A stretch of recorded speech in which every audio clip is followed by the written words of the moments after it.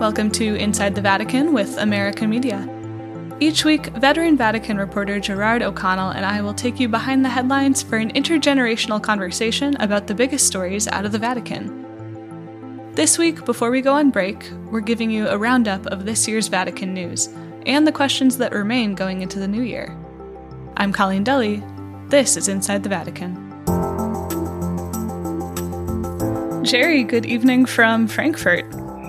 And good afternoon from sunny Rome. We're finally in the same time zone again. We're in the same continent. Yes.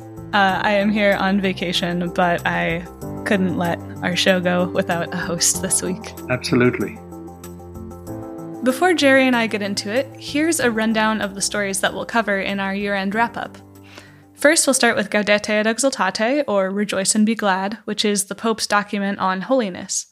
Then we'll get into the sexual abuse crisis, which made new waves both in Chile and the US this year. After that, we have the Vatican-China deal, followed by the Synod on Young People. And stay tuned for the end of the show, when Jerry and I each bring a Vatican news story that we wish had gotten more attention this year. So I think maybe we'll start with Gaudete et Exultate, which was the Pope's document on holiness that came out in April. And I was thinking, looking back at this, kind of at the end of the year, this document didn't make a huge news splash outside of Catholic spheres, but I was wondering if you think that this will be remembered as a major document from the Francis papacy or not. I think it's a very significant document because what he's telling people in that document is everybody is called to holiness. And holiness isn't just for somebody who goes off to a monastery or a convent or hermitage. It's for the ordinary person on the street. He's making very clear that each person in their everyday life can become holy, become a saint. You don't have to be like Mother Teresa to go off to Calcutta and pick children off the streets or dying people off the streets. You can do it in your office, wherever you are. And I think this is a document which really, once it's studied, will help people enormously. All right, our next story to get into is this Summer of Scandal, which is kind of a group of stories. Some have also called it the Summer of Shame. And it really starts back in January on a papal visit that, Jerry, you wanted to talk about, where Pope Francis visited Chile and Peru, and he encountered, some resistance there because of the sexual abuse crisis that was unfolding in Chile. Do you want to just recap what happened there with that visit all the way up through, in May, the Chilean bishops resigning? He knew there were problems on the sexual abuse case, and that some of the high-profile victims had come out strongly against some of the bishops and the cardinals. And he had appointed one bishop, Bishop Barros, to a diocese, and the victims accused him of being present when they were abused. When he got to Chile and he moved around, he began to see that there was something not quite right. When questioned by a journalist, he came out strongly in defense of this Bishop Barros and said that he was being calumniated by some of the media and some of the victims. This didn't go down well. When he came back to Rome, he reflected on this and he realized, I'm seeing only part of the picture. Then he called in the Vatican's former top prosecutor, Archbishop Scicluna, who is now Archbishop in Malta, and said, look, I want you to go in, listen to the victims, hear whoever wants to say something, and then report back to me. And they returned to the Pope with 23,000 pages of documentation, and they gave a verbal briefing as well to the Pope and a synthesis of it. And this was what prompted the Pope to then call all of the Chilean bishops, anyone who wasn't retired yet, to Rome, right, for that big meeting? The Pope, first of all, wrote a letter to the people in Chile, in which he apologized publicly to the victims and said, I've made a mistake. I got it wrong. I was badly informed. This is amazing that the Pope actually acknowledges that he got it wrong. And it had a tremendous impact in Chile, this acknowledgement. And he asked their forgiveness, and he did two things. He summoned all the Chilean bishops to come to Rome. And secondly, he invited the three best-known victims to come and be his guests in the Vatican. He had them come before the bishops. When the bishops came, he had prepared, I think, an 11-page document or 12-page, I can't remember exactly, in which really he said, basically, you've covered up. You've put yourselves first. Instead of being servant of the people, you've been putting yourselves first, more or less like princes. He read the Riot Act to them in a very diplomatic way, but very powerful. He told the bishops, now you talk among yourselves, you pray. And over 3 days, he had them reflect, and he spoke to them again at the end. And 31 bishops present handed in their resignations to him. And that basically amounted to being all of the bishops that were currently active in Chile, right? Absolutely. The bishops who were in charge of dioceses. And since then, he has accepted resignations of 7. Right. Do you think he'll accept more? Yes.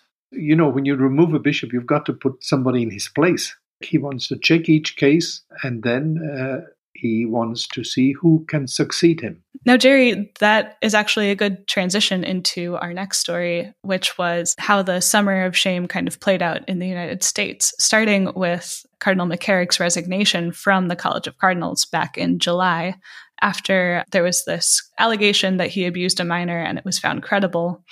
And then after he resigned, all these additional stories started to come out. And, you know, this really was the beginning of a very difficult summer in the American church, because Cardinal McCarrick was seen as this very well-respected figure in the U.S. church. But after he resigned, more and more stories came out, and it was kind of revealed that this was an open secret, that he was abusing seminarians and priests in his dioceses. And then we moved into August, and we saw, you know, this Pennsylvania grand jury report that came out detailing in kind of gross detail the different torture and abuse that children in Pennsylvania faced by clergy. And that was followed by a number of state attorneys general starting to look into dioceses. And now, just recently, we're starting to see religious orders and dioceses start to volunteer their records for examination by the state. So the Archdiocese of St. Louis, my home diocese, actually did this. And just last week, the 2 of the Jesuit provinces also opened up their files. And then right after that, about 2 weeks after the Pennsylvania grand jury report, the first letter from Archbishop Vigano came out. Yes, I think, as you say, this was a summer of shame.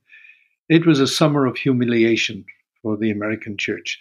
Looked at from the outside, from here in Rome, many saw it as the meltdown, that the American church had taken a stance at Dallas in 2002, and it seemed that they were really coming to grips with the abuse question. With first of all, the revelations against then Cardinal McCarrick, the story began to unravel, and the Pennsylvania thing unraveled it more. And I think on the McCarrick thing, I think it's worth saying that nobody can take action against a cardinal except by decision of the Pope. So when the first abuse charges came with him, Cardinal Dolan in New York had to get reported to the Pope, and the Pope said, go ahead and investigate. And when the Pope got the information back that indeed these charges were credible, he took action. He removed him from the ministry, and then he took action such as has not happened, never in the question of abuse, of removing him from the College of Cardinals. And the Vatican said the cardinal submitted his resignation. Well, having lived long enough in Rome, I always read these submission of resignations as really Rome has asked for it. They have never said this publicly, but that's how I read it. Right. And that makes sense. There's often a blurry line between, you know, where they asked to submit their resignation, et cetera. Jerry, the questions that you've mentioned to me are still unanswered from this story is whether Washington will get a new archbishop before the end of the year, because right now they have someone in the interim since Cardinal Wuerl stepped down, right? And also whether the Vatican is going to respond to Archbishop Vigano, which we had expected would happen before Christmas. Do you have any insights on either of those?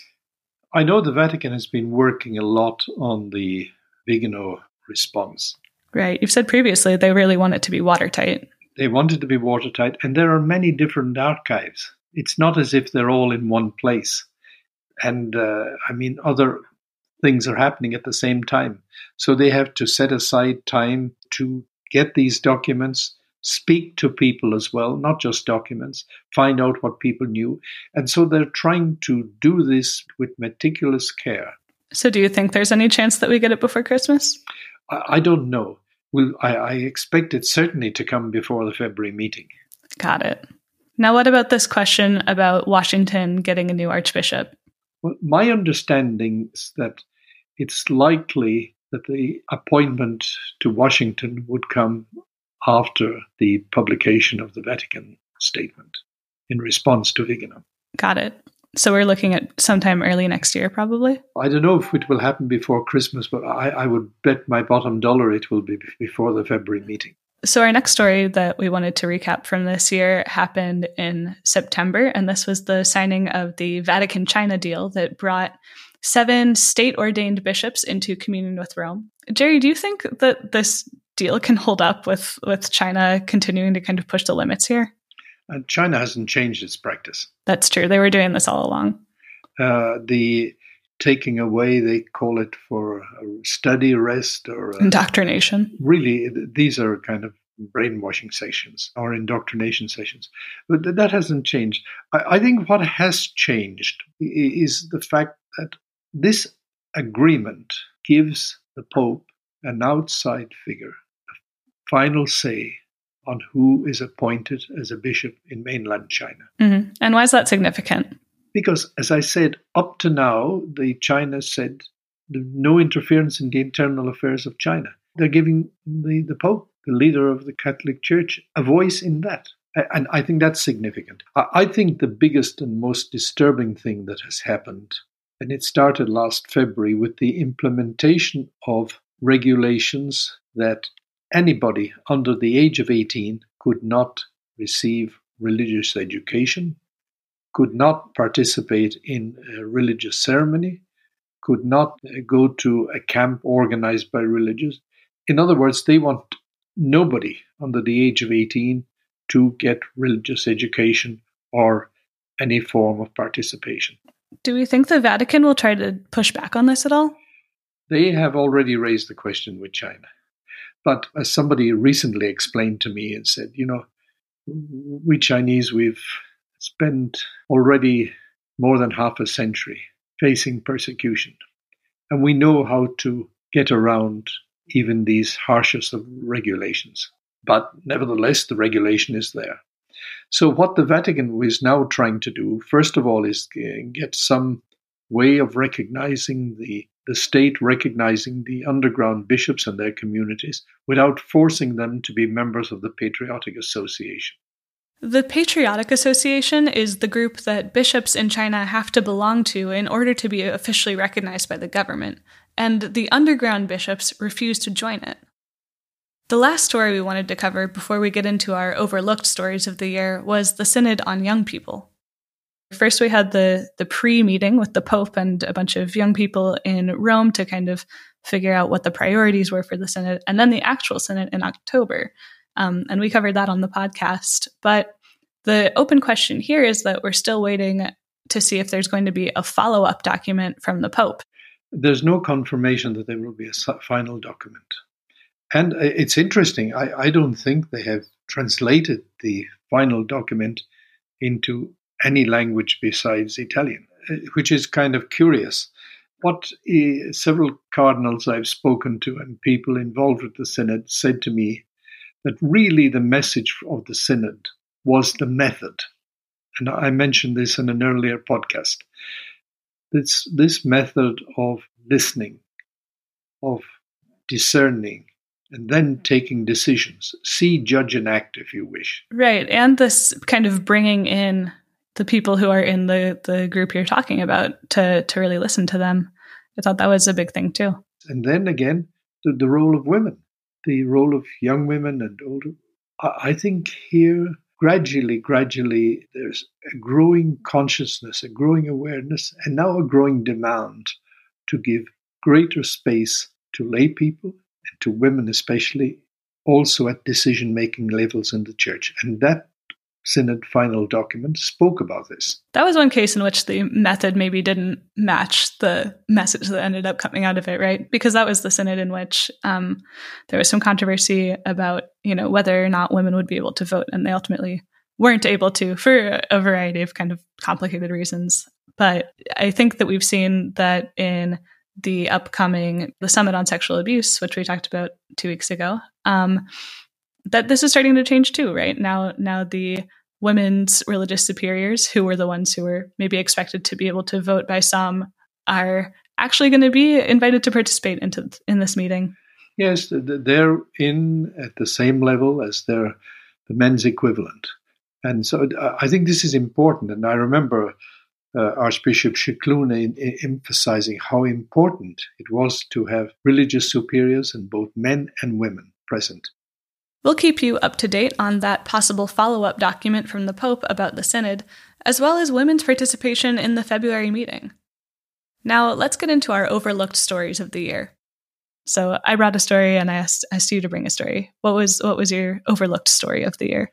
Well, I think what's got overlooked is something that happens every month. What's that? On one Friday of each month, the Pope does an act of mercy. He visits a home for disabled people. This started during the Year of Mercy, right? It started during the Year of Mercy, but he's continued the one Friday in every month. And this, it's no longer newsworthy, but it's a very powerful message, and it's impacting on the lives of many people. And if bishops and priests around the world started doing the same, then a lot of good things would happen. I'm very, very impressed by the way he suddenly goes to these places and visits and spends time with them. He's not in a rush. Recently, he had in the Vatican these children from Poland who are suffering from leukemia or other forms of cancer. And I think this continue living out the gospel of mercy it got a lot of attention during the Year of Mercy, but I think the focus is still there. Yeah. So that's one of the unreported things that I believe has got less reported this year. And the second thing that gets little attention, he's changing the culture in the Vatican. The bishops who come to the Vatican on their 5 yearly visits have found this. In the past, they would be given their marching instructions. So they went to each office, and the office would say, well, you're not doing this well, you might be doing this, etc. Now, when they come to the offices, they are welcome. They say, we want to hear from you. Tell us about what you're doing. And when they meet the Pope at the end, instead of having him read a spiel, a long text to them, giving them marching orders, he just sits with them, no text, and says, okay, I want to hear what questions you have, what problems you have, what you want to ask me. And he sits 2-3 hours with them. That's changing the culture. And that's, I think, a major, major change that isn't perceived or measurable in the ways that we tend to think about or measure change. Now, I've told my unreported stories.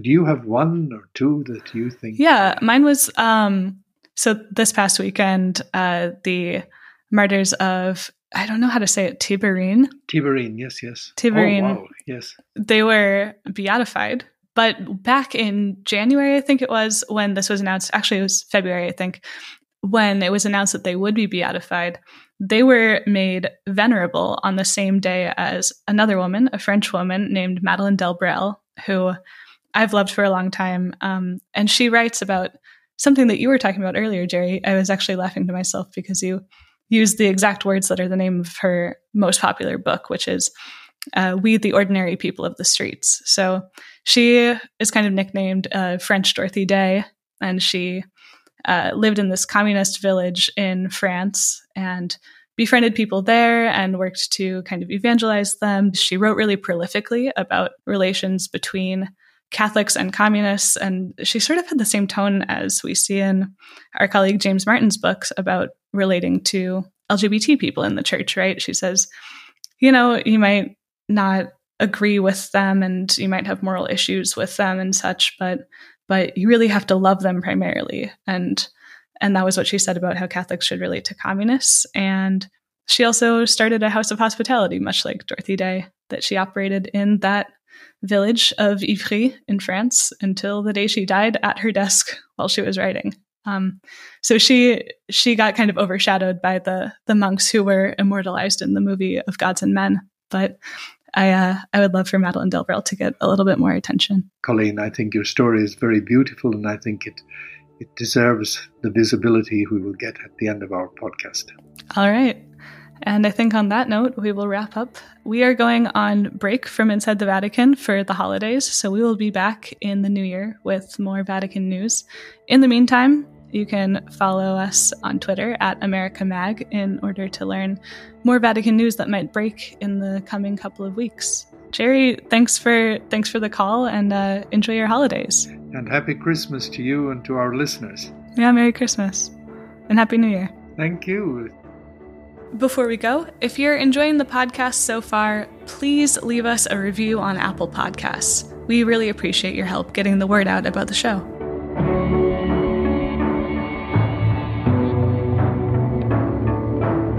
Inside the Vatican is produced by me, Colleen Dully. Our executive producer is Eric Sundrup. Our news producer is Kevin Clark. Our audio engineer is Karen Freeman. Inside the Vatican is mixed by Oliver Lazarus. Our studio manager is Leopold Stubner. You can find in-depth and up-to-date Vatican coverage at americamagazine.org or follow us on Twitter at AmericaMag. For America Media, I'm Colleen Dully with Gerard O'Connell. We'll see you next year.